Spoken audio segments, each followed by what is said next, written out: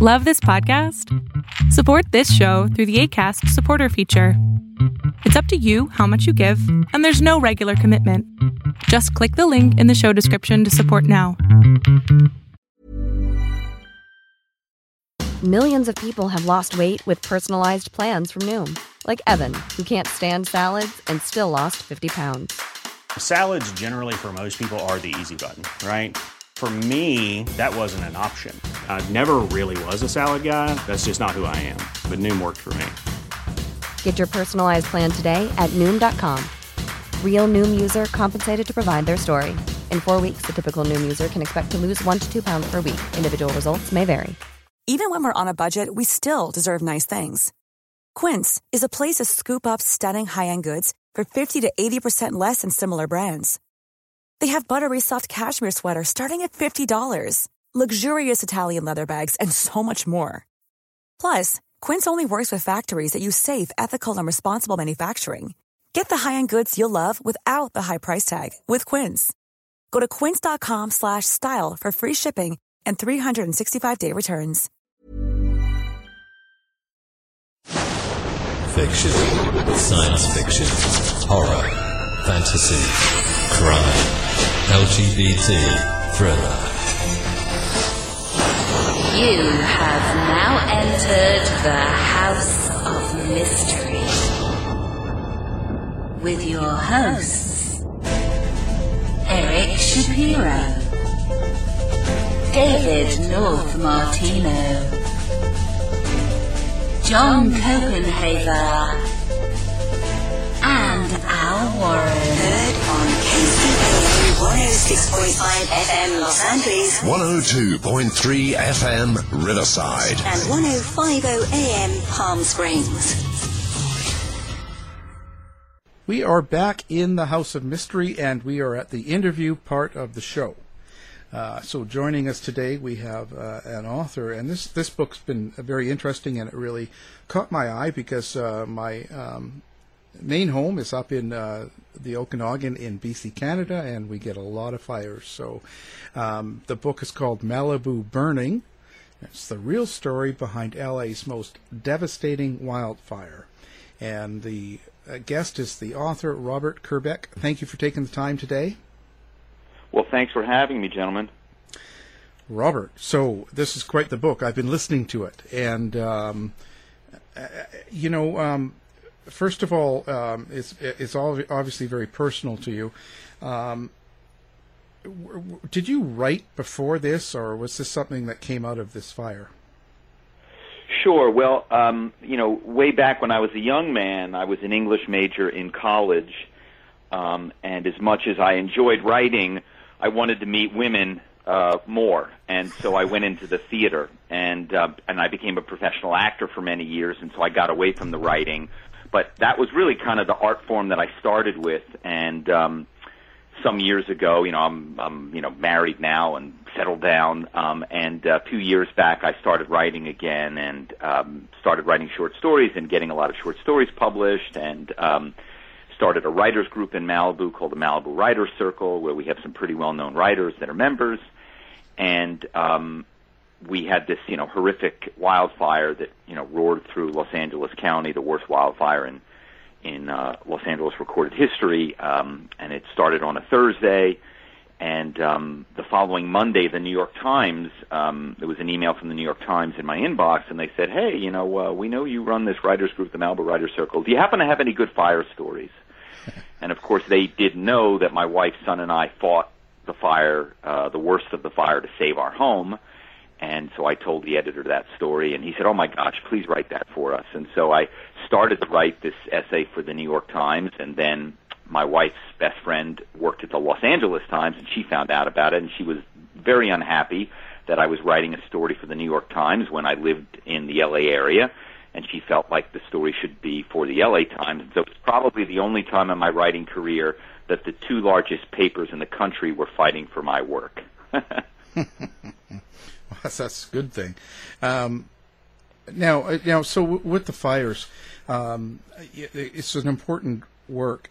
What is it that you wanted people to get out of the book? Like when someone picks up your book and reads it and takes this home, So what do you want them to walk away with? Sure, I love that question. The first thing that was the most important thing to me is, everybody hears Malibu and they think that everybody is rich and famous, and I'm here to tell you that is not the truth.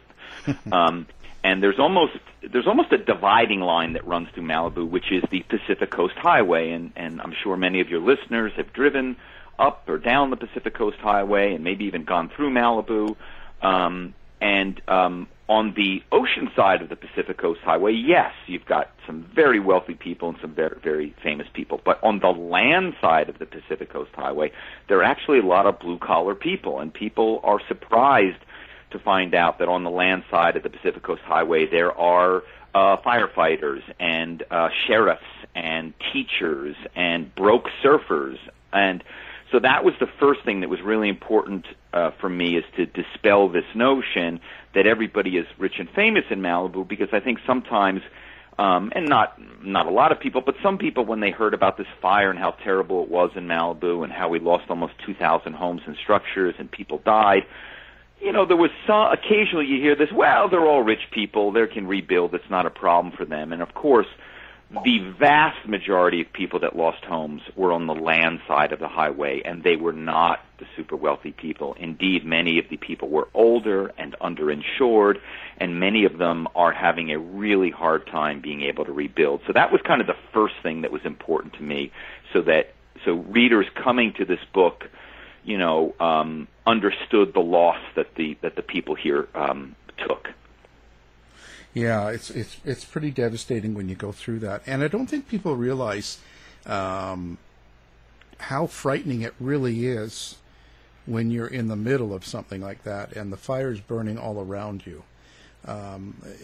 Maybe describe some of the feelings you had and what you went through with your home during the fire. Sure, and this was my first major wildfire. We'd had a small brush fire on the hill above us a year earlier, but it was really no big deal. But this was, of course, massive. And I think there were so many things about it that were frightening and amazing. But I guess the first thing that really stuck with me was the speed at which the fire moves. And it doesn't just move, it would be as if, let's say, you were running down a hill and you would jump and you would fly 50 feet in the air and land 100 feet further down, and then you would jump again and you would go 30 feet in the air and you would land 200 feet down. I mean, it was as if the fire was being thrown at us, and that was the thing that was incredible. And then all of a sudden, you'd be standing there and a fire would pop up out of nowhere, and it's because these fires in Southern California are almost always accompanied by these Santa Ana winds. It's a weather pattern where these very hot and dry winds blow from the desert to the ocean, and they pick up speed in the arroyos and canyons of Southern California, so that eventually they reach hurricane force.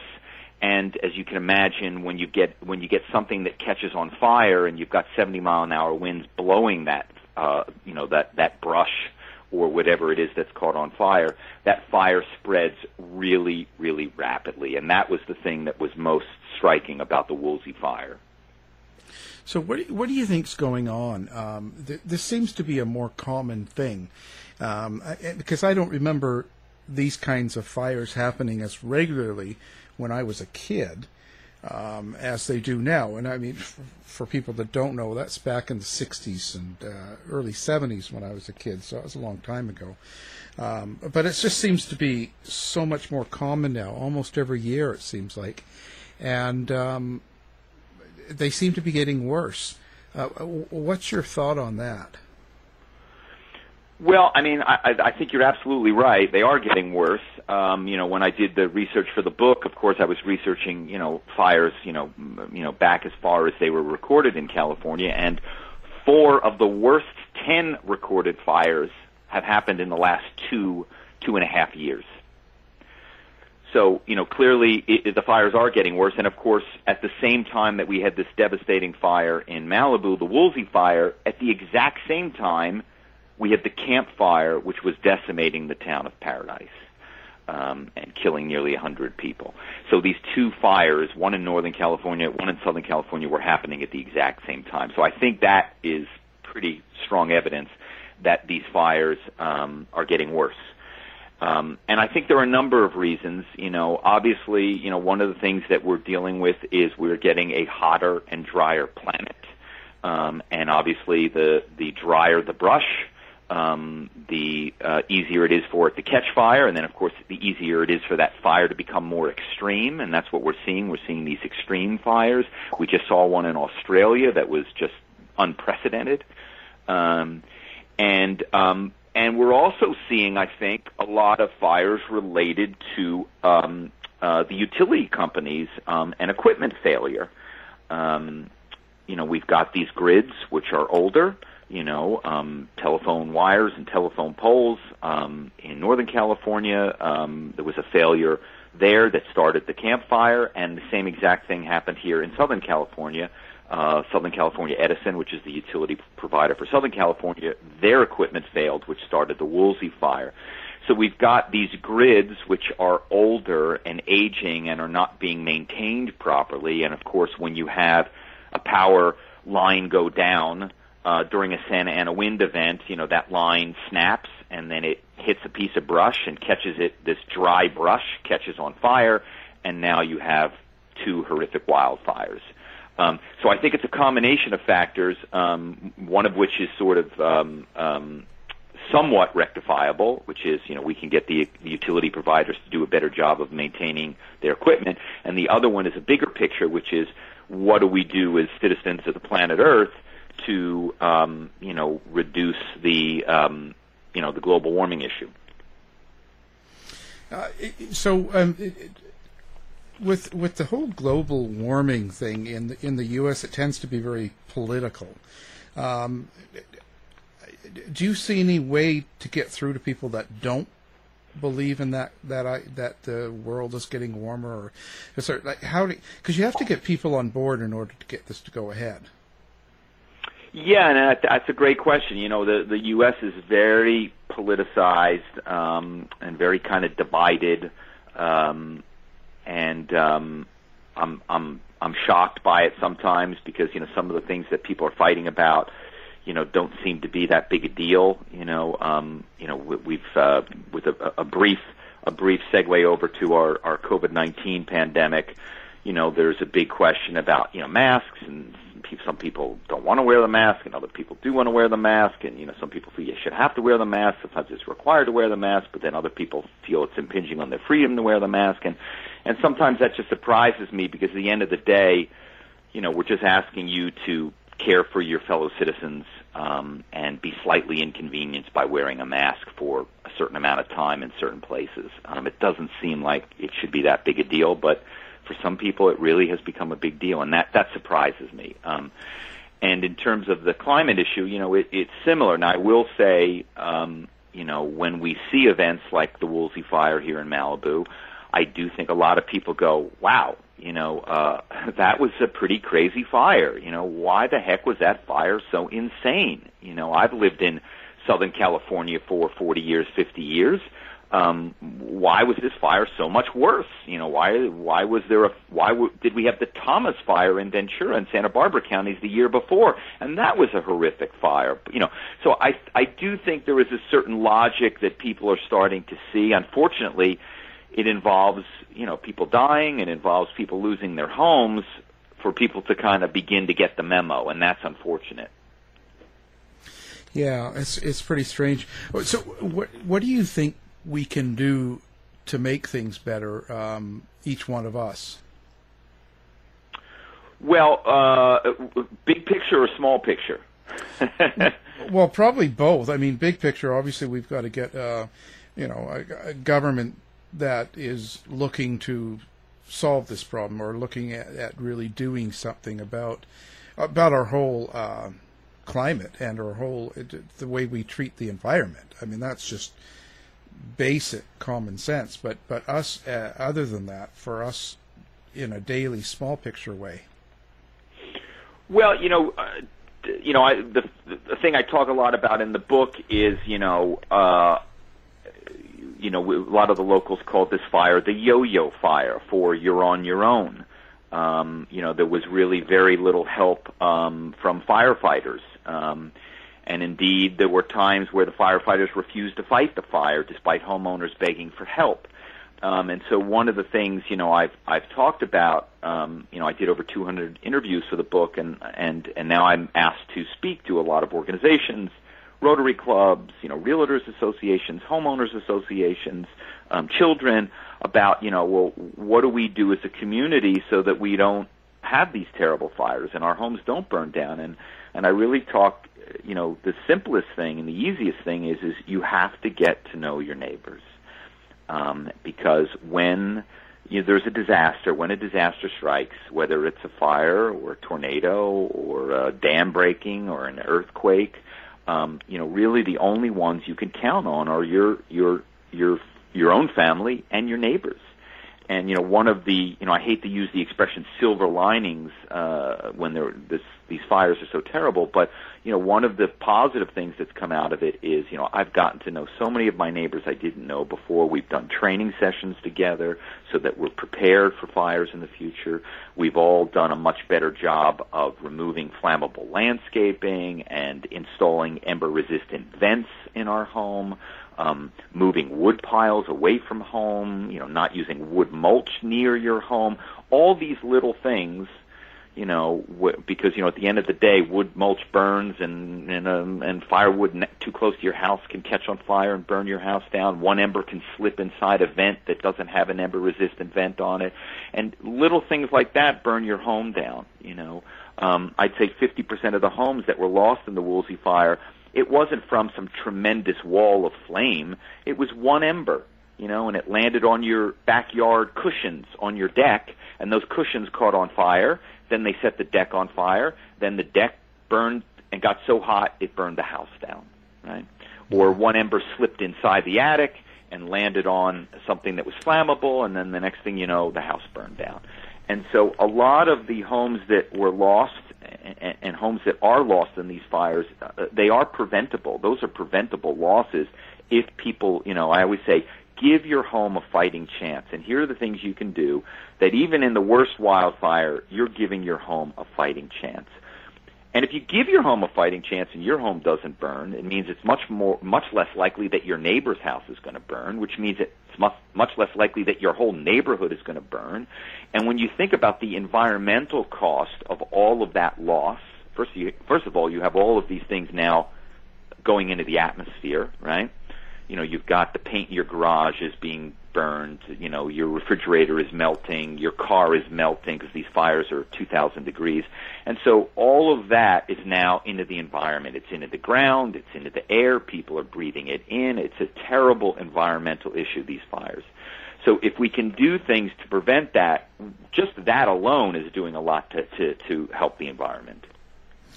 Yeah, it's really how. You know, another thing too is the way people behave.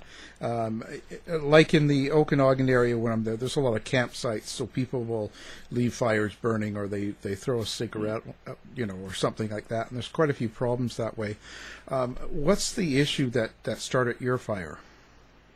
The Woolsey fire was utility. The Southern California Edison's equipment failed, which of course is terrible.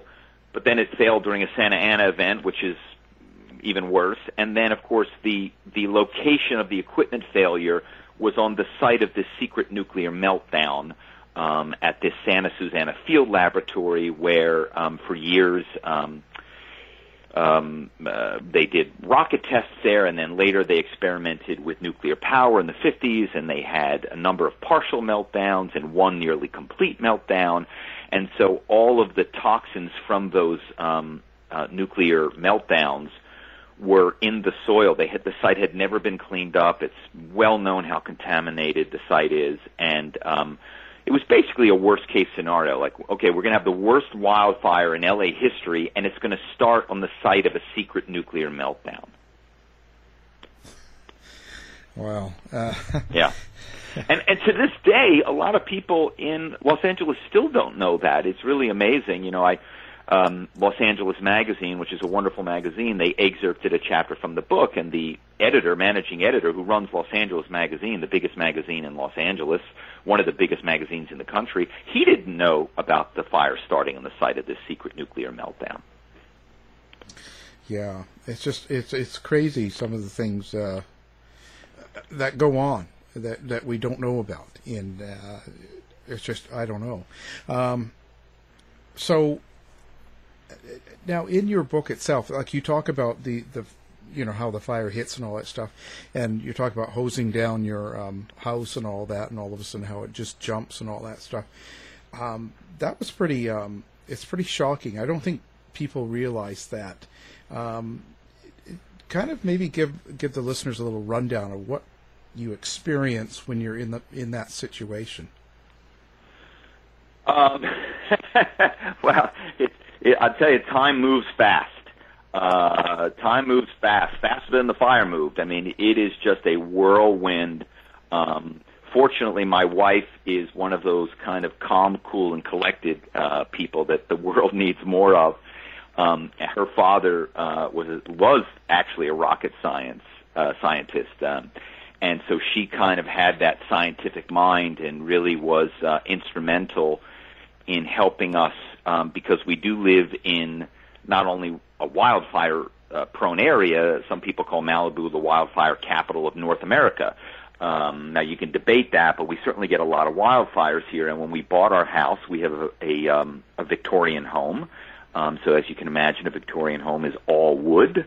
And there are wood decks and balconies, and there's wood everywhere. And so if any home should have burned down, it should have been ours. 17 of 19 on our street burned to the ground. But the reason that our home didn't burn was, one, we had really great brush clearance, and then I think I'd be remiss if I said we didn't have a little luck, and maybe we'll call that the second reason. But the third reason, and I think the big thing, was that we were prepared. We had equipment to fight the fire. We had a fire pump, we had fire hoses, and we had a chemical called Phos-Chek, which is the same chemical that the fire department uses. And so as the fire was approaching, we sprayed our entire house with this foam retardant. We sprayed all of our vegetation. We sprayed everything. And we strongly believe that Phos-Chek prevented our home from burning and saved our house.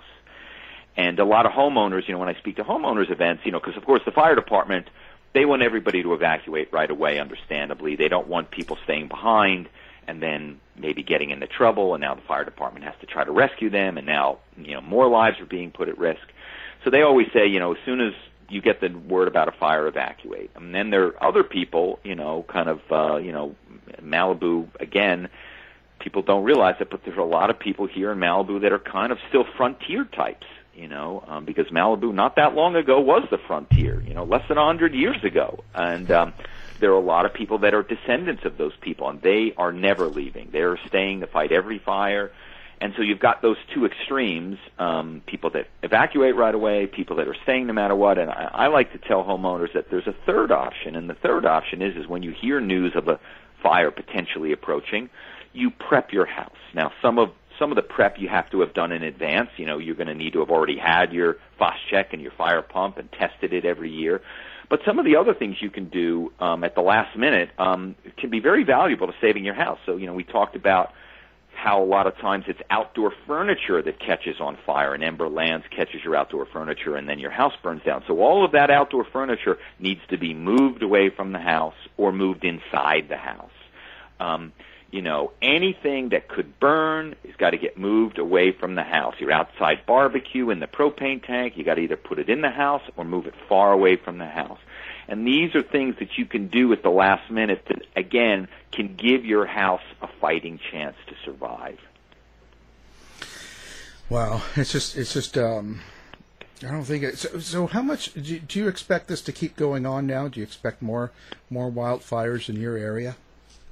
That's the question that everybody would like to have the answer to. This past year, we had so many wildfires.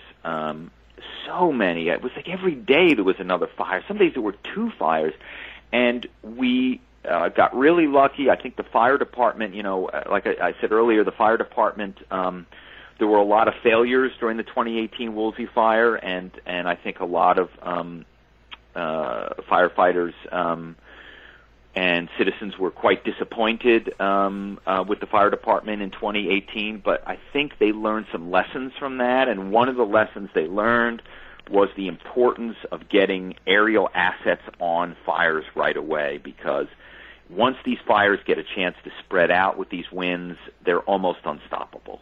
And I think a lot of people would say they are unstoppable. And so it's really important that they get these aerial assets dropping water or this Phos-Chek on these fires right away.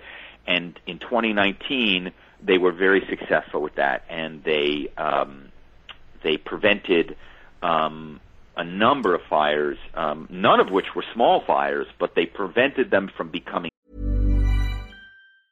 When you're ready to pop the question, the last thing you want to do is second-guess the ring. At BlueNile.com, you can design a one-of-a-kind ring with the ease and convenience of shopping online. Choose your diamond and setting. When you find the one, you'll get it delivered right to your door. Go to BlueNile.com and use promo code LISTEN to get $50 off your purchase of $500 or more. That's code LISTEN at BlueNile.com for $50 off your purchase.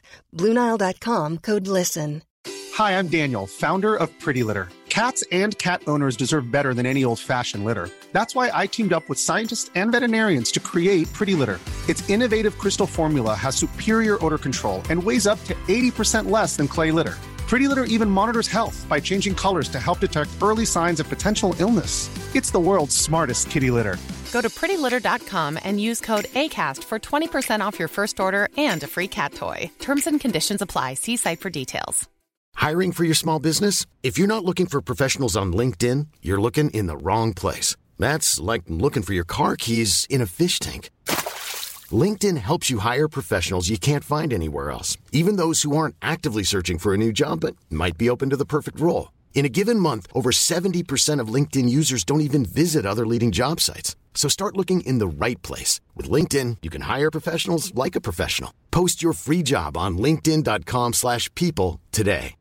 If you're looking for plump lips that last, you need to know about Juvederm lip fillers. With Juvederm Volbella XC and Juvederm Ultra XC, your lip look, whether it's subtle or bold, can last up to 1 full year with optimal treatment and no additional maintenance. Find a licensed specialist and see if it's right for you at Juvederm.com today. That's JUVEDERM.com. Add fullness to lips in adults over 21 with Juvederm Volbella XC or Juvederm Ultra XC. Do not use if you have severe allergies or a history of severe allergic reactions, or if you're allergic to lidocaine or the proteins used in Juvederm. Tell your doctor if you have a history of scarring or taking medicines that decrease the body's immune response or that can prolong bleeding. Common side effects include injection site redness, swelling, pain, tenderness, firmness, lumps, bumps, bruising, discoloration, or itching. As with all fillers, there's a rare risk of unintentional injection into a blood vessel, which can cause vision abnormalities, blindness, stroke, temporary scabs, or scarring. For full, important safety information, visit Juvederm.com.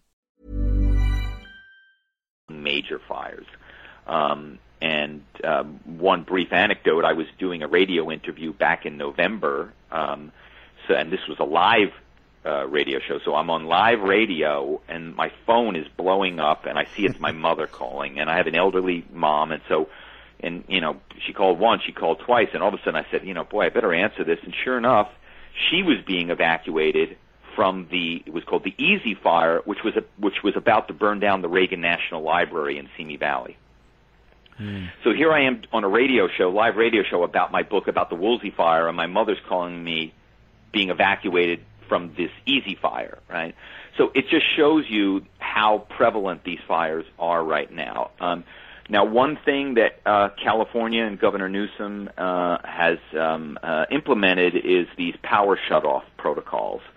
And what they are designed to do is that when strong winds are anticipated, whether it's Southern California, Central California, or Northern California, when these strong winds are predicted, the power is shut off. They literally shut off the power so that if the wind causes this equipment, the utility equipment to fail, or the equipment was going to fail anyway, But now, the power line gets snapped in the wind and it starts a fire. So they've shut off the power. Now, that's, a pretty good idea in terms of stopping fires. But now you've got this other issue is when the power is shut off, not only do you not have power in your home, if you're somebody that needs power to maybe for some medical reason to power your equipment, now you're in trouble that way. Also, the traffic lights, they I don't know why they didn't anticipate it, but, now traffic lights were out. And I remember driving on the Pacific Coast Highway during one of these power shutoffs, and, people were flying through, because the traffic lights are out, people are flying through them, and other people are flying in different directions, and you could easily see how, there could be some horrific accident. So here you shut off power to potentially stop your equipment from failing and starting a wildfire, and now people are killed in a car accident because of that. So I think Governor Newsom has recognized that that's a pretty inelegant solution, and it's a temporary solution at best, and I think the real number one most pressing issue is for the utility providers to get their equipment so that it is secure and safe and not failing and starting and being the cause of these wildfires. And I think technology is going to play a really big part of that, because one of the things now they're talking about is microgrids, where rather than them having to shut down an entire giant grid, maybe they can only shut down part of these grids, and maybe if there's an equipment failure on one part of the grid, it's not going to affect another part of the grid, and that might be a way that, they're not having to shut off power for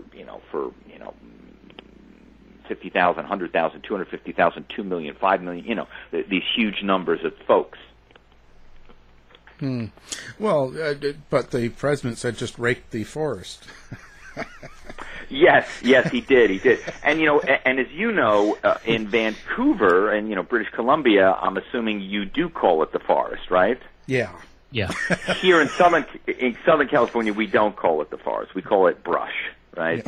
Yeah. Because, as you know, the plant life is very different here from even Northern California, which is more forest-like. Yeah, so in Southern California, you're not going to get very far trying to rake the brush. Yeah, I know. It's just it's crazy. Well, and what's also crazy about that quote from President Trump is, and I really try to be fair to everybody in my book, because I feel like there were a lot of people that were at fault, and one of the things, the land that burned in the Woolsey fire, 25% of it was federal land.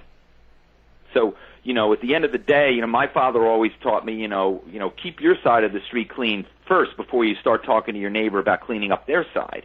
So 25% of the acreage that burned in the Woolsey fire was federal land which had not been raked or cleared of brush. And I think, I think if the president wants to get the federal lands cleared of brush, that's a great idea, and then the state needs to do the same, because it's the proliferation of overgrown brush that gets drier and drier in this hotter and hotter climate, and they've done studies that show that the longer, obviously the larger brush gets, right, there's just more fuel, but also the longer it grows without burning, when it does burn, there's much greater heat generated. And so that's another reason why, clearing brush on a regular basis is important, so that the brush is theoretically somewhat, not as the fire is not going to be as intense from that brush. But it's a challenge, because there are a lot of environmentalists, and I consider myself an environmentalist, but there are different levels of environmentalists. Some are more moderate, some are more extreme. And I think a little bit more on the extreme side, there are some people that don't want any of that brush removed, and their theory is that's the natural environment and that should stay the way it is.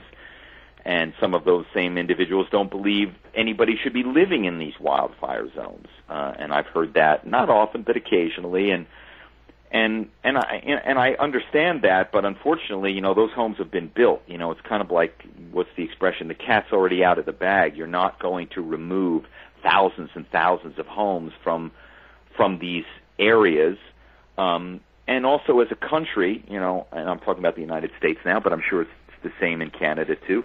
I'm sure if we could all draw up a map of places where it's probably not a good idea for people to live here because it's, there's a pretty good amount of danger.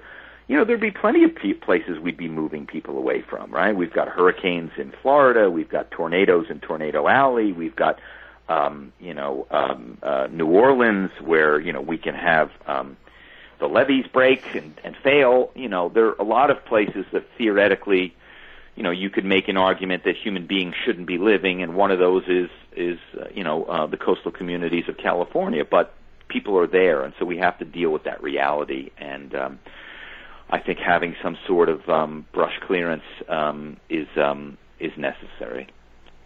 So what do you think communities can do to better educate their residents as far as what they can do to help prevent their home from burning down in a wildfire? I think that's the number one thing. I think that's the number one thing because at the end of the day, I can try to write letters to Governor Newsom, and he did write me back, and he bought my book and read my book and sent me a nice note, which is wonderful. And there have been a lot of other politicians that have read it too, which is great, and I think that's going to be helpful because there's another book out right now called Paradise on Fire about the Camp Fire, and I think it's a very good book, and I think it's a very important book, but it wasn't written by people that lived through the fire, and I hope that's something that gives my book a little something, makes it a little bit unique because you're seeing somebody that went through it and then went and interviewed all these people, and people that lost everything were willing to open up to me because they knew I lived here and that I had been through and fought the same fire as they had, so they trusted me. And I think that's the number one thing is that homeowners, like I said, you get to know your neighbors, you talk about equipment that your neighbors have, that you have, you get together, you test the equipment together. I've had a number of neighbors come over to my home. I lay out all my equipment on my ping pong table, and we look at it. They take pictures of it. They email me questions. Should I order this? Should I get that?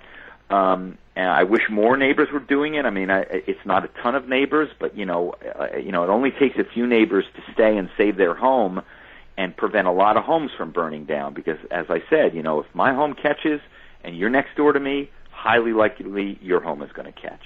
And then we get this domino effect of homes burning. So if I could stop my home from burning and you could stop your home from burning, we might save an entire neighborhood. One of my favorite chapters in the book is this actor Kevin Dillon.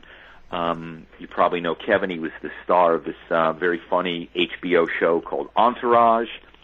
And Kevin's brother Matt Dillon is also quite a well-known actor. And Kevin stayed behind in his neighborhood, and he and just two other neighbors, they basically drew a line in the sand of their houses on their street, and all these homes around them burned. But where they kind of stood their ground and fought the fire, not one house below them burned. They stopped the fire. That's an example when homeowners are prepared. They had fire pumps, they had fire equipment, that they were able to really do some great work, not only saving their homes, but saving their neighbors' homes as well. I was going to say, so what about the COVID-19 now and all these things where people are isolated and you can't get across the border and all that? Because quite often when these fires happen, too, we're stuck with our own firefighters, but we have others from other countries like the U.S. and quite a few of the Canadian firefighters go down for like the Malibu fire and stuff. Is this going to make this really difficult to get through these sort of events again? Well, I think so, and even before COVID-19, one of the things that happened in the Woolsey fire, the Malibu fire, of course, was that at the same time we had this horrific fire up in Paradise. So we had these two horrific fires at the exact same time. So as you can imagine, resources were spread incredibly thin. Then on top of that, you had, because these fires were so huge, they were spreading so rapidly, the winds were so strong, you had a lot of fire departments up and down the coast afraid to send all of their engines out in case the fire got to where they were, right?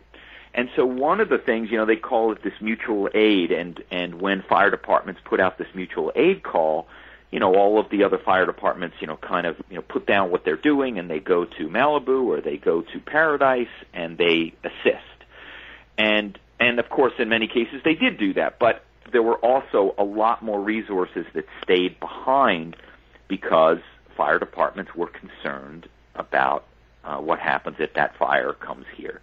And so the resources were spread very thin. And I think that's something that we're going to see more and more of in the future, which means that fire departments are going to be working, I think, with less resources.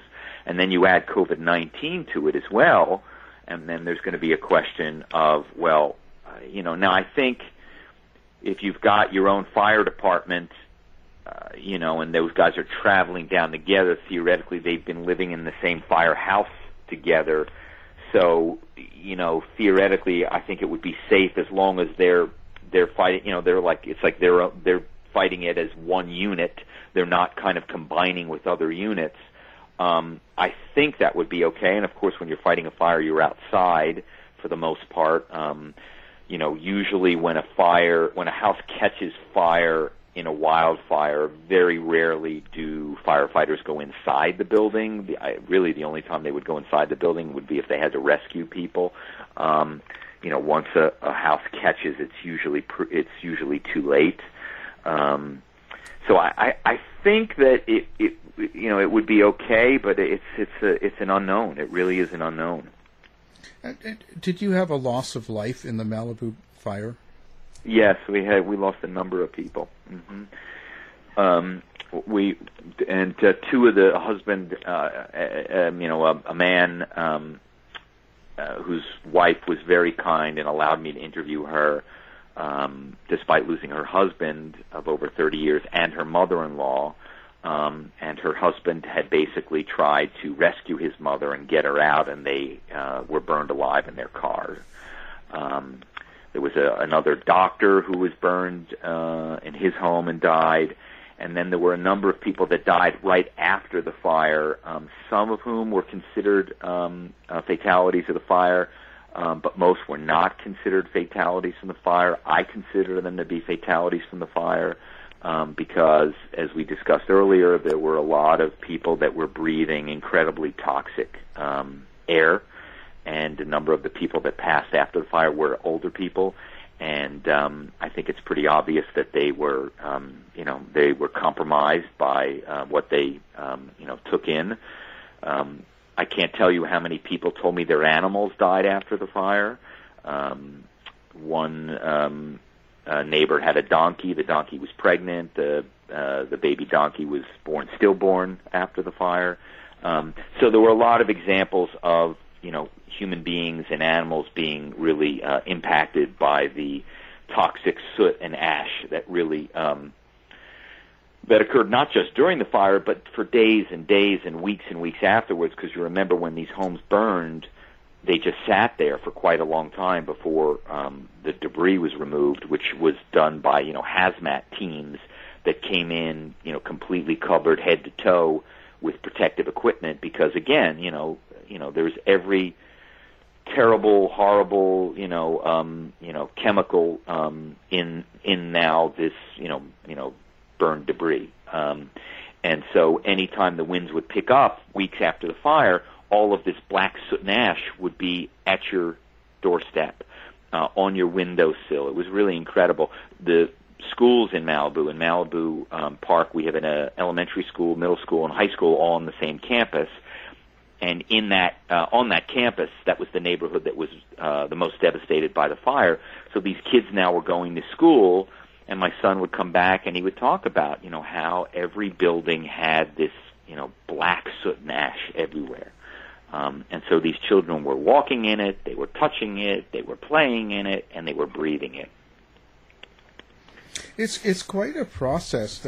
I don't know if people realize what you have to go through when you've been in that fire, because even a lot of people that didn't lose their home still couldn't go home for quite a while. Yeah, and I'm living in, I call it the wasteland of Malibu Park. And if your listeners are going, oh boy, Malibu, boy, what a beautiful place. Oh, incredible. I'm telling you, if you came to my street right now, you would not say that. Now, you might look out at the ocean and go, oh, well, that's beautiful. But boy, this guy's neighborhood is a disaster zone, which is what it is. We are a year and a half after the fire. And of all the homes that burned, only 2 have been rebuilt. Only 2 homes in a year and a half have been rebuilt. Wow. And so I try to tell people, and I try to tell my neighbors, every once in a while we still have some neighbors that have all of this flammable landscaping, these eucalyptus trees and pine trees and palm trees, which are so flammable and really spread. These trees catch, and then they're like Roman candles. And then, superheated embers go flying, and again, with these winds, these embers can travel. The deputy chief of the fire department told me an ember from a eucalyptus can fly 25 miles. Just crazy. So that's just something I try to remind people is, you do not, people go, oh, well, you have insurance. You do not want your home to burn down. Not only are you going to lose everything you ever had, every heirloom, every piece of your kid's artwork, anything and everything is gone. These fires, when they burn, the only thing that remains is the chimney. And then you're going to have a really long, difficult, and stressful process to rebuild. So that's where the fire prevention and some of the things I talked about earlier are really important. Make sure your home has those ember-resistant vents. Don't have that flammable landscaping. Don't have things right up against your house that can burn. No wood products. All of those things can make a huge difference and save you and your neighbors a lot of pain and agony. Yeah, 15 years ago, my mother's home burned down, and she was most upset about the baby pictures. That was the biggest thing to her. All the rest of it, she said, could be damned, but those baby pictures were gone forever. Yeah, and those are things you cannot get back. Sometimes people say, well, it's just stuff. It's just stuff, and I'm here to tell you it's not just stuff. There was one gentleman whose home burned down. He was a filmmaker and a marine biologist, and he combined his 2 careers, and he did all of these films in the ocean, right, documentaries. And when his house burned, he lost all of that footage, and he was devastated. It was basically his life's work. He lost it all. I think the idea that, oh, it's just stuff, and you can rebuild, and you have insurance, I'm telling you that is as far from the truth as it could possibly be. Yeah, you can never, recover totally like that. It's pretty, all your clothes, everything burns, right? Everything. Yeah, I mean, vehicles, the still vehicles around here that the shells. All that remains is the shell. The tires burned. I mean, everything burns. And every once in a while you'll go to a home and you'll find, one thing that survived. One of the stories in the book was this family that lived up the street from me. They lost everything that they had, and what a lot of people did is they came back to their homes hoping and praying and searching for anything that survived. And the Red Cross left out sifters. So, like the old, miners, the gold miners in the 1800s, and you would take your sifter into the river and you'd put some dirt in it and shake it to see if, after everything went away, there was a little speck of gold. Well, people here in Malibu were using these same sifters to go through the remains of their house looking for anything that might have survived. And in this one story in the book, the only thing they found was that the grandmother who lived it was a multi-generational home, and the grandmother that lived in the home, she'd had a bank that had been given to her by her grandmother, and it was a cast iron bank, and it had also survived the 1906 San Francisco earthquake fire, and that was the only thing that survived, that cast iron piggy bank. So now, do you have a website or anything like that, or is there a place you suggest people go? Sure. Well, my website is just my name. It's robertkerbeck.com. so Robert, RobertKerbeck.com, robertkerbeck.com, and you can go to my website, and from my website, there's a button that takes you to places where you can buy my book. There's also information about the book, and I've been really honored that the book has won 2 book awards. It won the Silver Medal for Creative Nonfiction from the Independent Publishers Award, which is a really prestigious award, and it also won Best Historical Nonfiction from Best of LA, and it's currently under consideration for Book of the Year by Forward Reviews. I've just been really just blessed that the Malibu community has rallied around it. I've had all these wonderful celebrities come out to my events, and you can see their pictures on my website. Pierce Brosnan, James Bond came to in a book event and signed a book, or I signed the book for him, and he took a picture with a guy. We took pictures together. Sam Elliott from The Big Lebowski came. Priscilla Presley came. Activist Aaron Brockovich came. Los Angeles Mayor Eric Garcetti. Martin Sheen sent me 2 handwritten notes, and actually offered to do an event where he was going to read a chapter from the book. Unfortunately, the event got canceled because of COVID-19, but it was really incredibly generous of him. Celebrities have done a lot of posting on social media about the book, which has been, amazing. And you can see a lot of that stuff on my website. And there's also a really amazing video of my wife fighting the fire right as it kind of hit us, which I think kind of shows how intense it was. Oh, it's amazing. Well, this has been very interesting. The work is very important, and people need to realize what kind of threat we have going on here. So, again, our guest has been Robert Kerbeck, and thank you for being on the show. Oh, thank you, gentlemen. I appreciate you giving me the time because, like you said, this is really important. To find out more about our show, guests, or to listen to past shows from our archive, please go to www.houseofmysteryradio.com.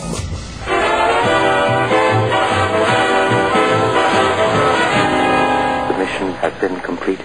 The end! By George, he's got it! It is the end! I'll see you. If you're lying to me, I'll be back. This has been a production of Something Weird Media.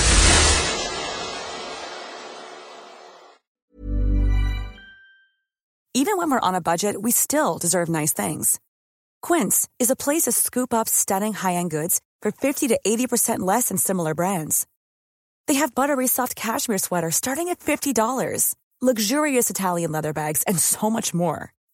Plus, Quince only works with factories that use safe, ethical, and responsible manufacturing. Get the high-end goods you'll love without the high price tag with Quince. Go to quince.com/style for free shipping and 365-day returns. Planning for your next trip?